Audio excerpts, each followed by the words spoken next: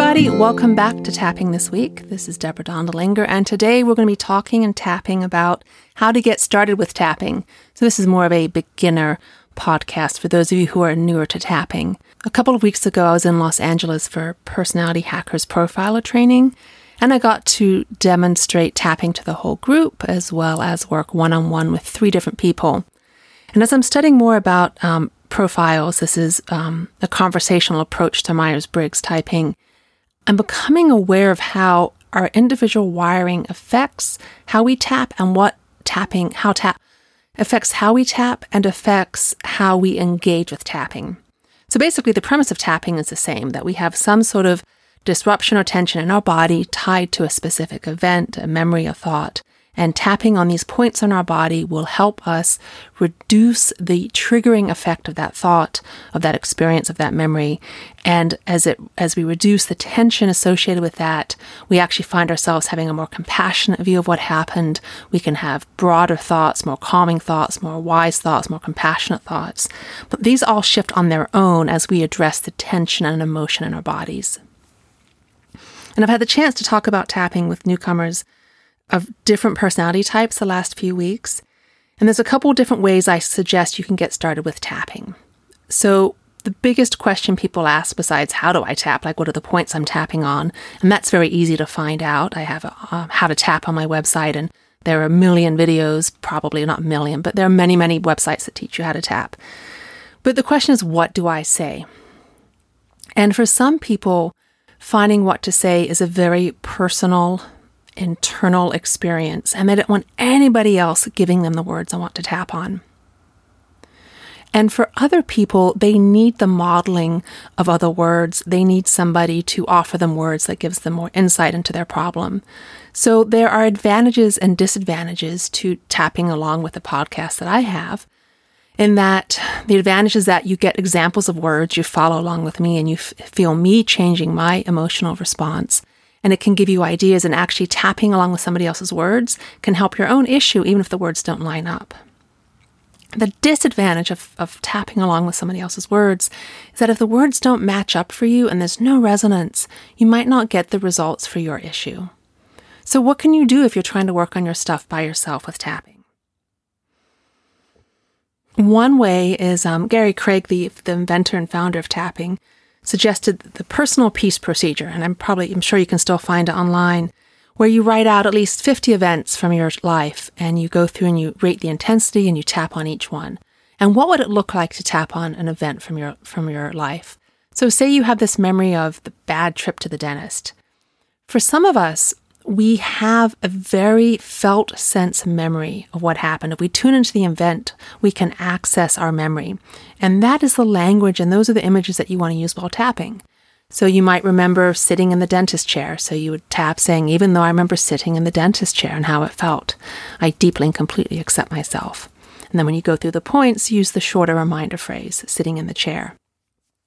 For people who have access to memory that way, if you imagine your story as a movie, you actually want to tap on it frame by frame, scene by scene, because you want to get into the details and break it down and break it apart. You don't want to tap on the big picture because that can be overwhelming. And if you'll notice, for those of us who have a connection with memory, there's often a specific snapshot in our head that will bring up the emotion from that experience. And that's what you want to tap on. And bring in the senses. Look at what you remember through sight, through sound, through touch, through smell. There's one other one, through hearing. I think I might have said that. Oh, well, you know what the 5 senses are. Taste. So that's one way to work with tapping, is to list out these events that happened in your life, to rate the intensity of the event, to do tapping on that very specific event. Notice whether the intensity goes up or down, and keep working on it until you get down to about a 1 or even a 0. Now, another approach for people is to notice how they're feeling physically in the moment when they're feeling agitated.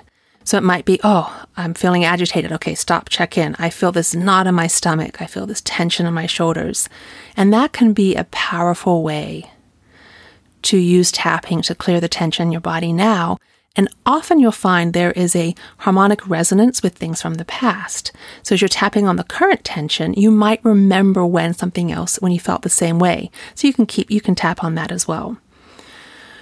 Another way to tap, to get tapping started for yourself, is to tap along with other people's work. When I first started learning about tapping way back in 2006, I participated in conference calls led by master EFT practitioners, and they tapped with other people, and I learned how to fluctuate and play with language in a way to make it really, to open doors for people. But I also benefited from tapping along with somebody else without having to find the words myself.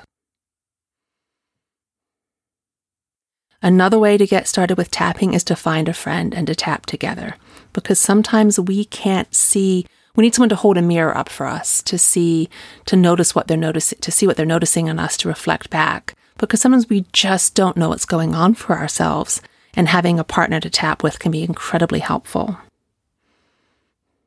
And the last way to tap that can be, it's a little bit advanced for beginners, but I'm going to say it anyway, is to tap using images. There's something called picture tapping developed by a couple in England, and I have a couple of blog posts on my site talking about picture tapping, where you actually draw an image that relates to the issue you're working on, and then you tap on what you notice in the image, and then you redraw the image, and then you tap again. It's a fascinating process, and I find it the most effective for myself is to use that imagery tapping.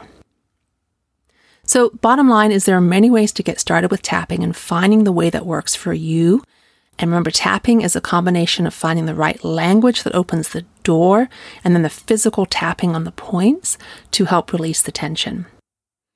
The second thing I want to say is that I still use the setup phrase language, and remember that's the side of the hand points, where we say, even though I have this issue, I deeply and completely accept myself. Finding the right language for that second part of the statement is important. You do not want to say, I love and accept myself, if you don't.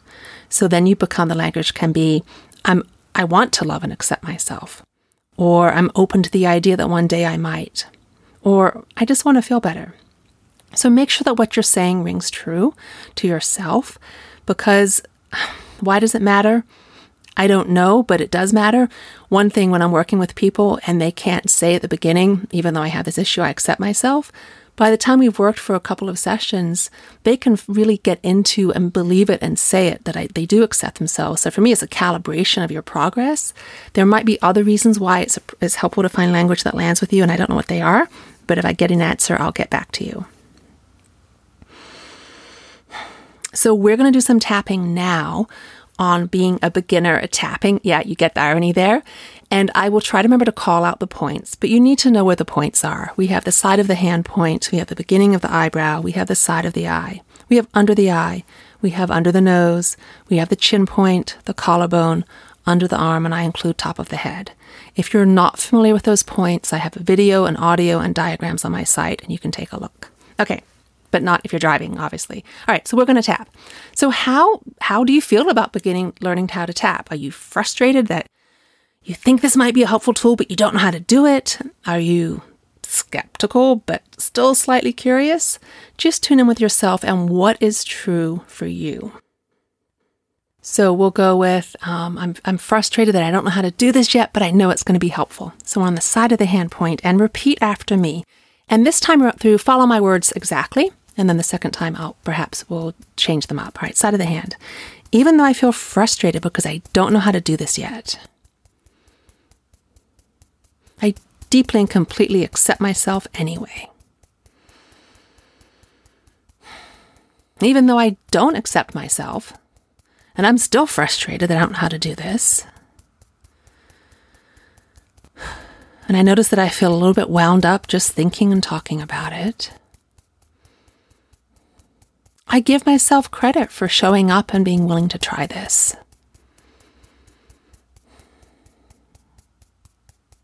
Even though I'm curious about how to tap, and a little sad that I have been left out so far, I deeply and completely am open to accepting myself anyway. And right there, I just felt my energy relax. That will happen sometimes. You will feel yourself relaxing as you tap. All right, on the side of the beginning of the eyebrow, feeling frustrated. Remember, you're repeating out loud after me. On the side of the eye, feeling a little bit left behind under the eye, on the bone. Feeling confused under the nose point. Feeling ambivalent. Chin point. Feeling uncertain. Collarbone. Feeling frustrated. Under the arm. Feeling confused. Top of the head. Feeling uncertain. Go ahead and keep going back to the eyebrow. Learning this new thing. Side of the eye. What if I don't know how to do it? Under the eye. What if I don't have the energy or bandwidth to learn something new? Nose point, but I'm sort of curious. Chin point. Feeling the pressure to figure it out right away. Collarbone, wanting to get it right all at once. Under the arm, learning something new. Top of the head. Nice gentle breath. And I forgot to ask you to rate your frustration or level of intensity. I was tuning into something else and I was probably a 7. And I'm dropped way down to probably a 2, maybe a 1. So what happens when your intensity goes up? Often that means that you have gotten more connected with the issue, and that's a good thing. Keep tapping, chunking it down into small aspects, one detail at a time. If your intensity goes down, fantastic, that's what we're looking for. If your intensity stays the same, it can mean the language isn't quite landing on it for you, that it's too big of an issue, or that you're feeling unsafe and guarded and you really don't want to go into it at that point.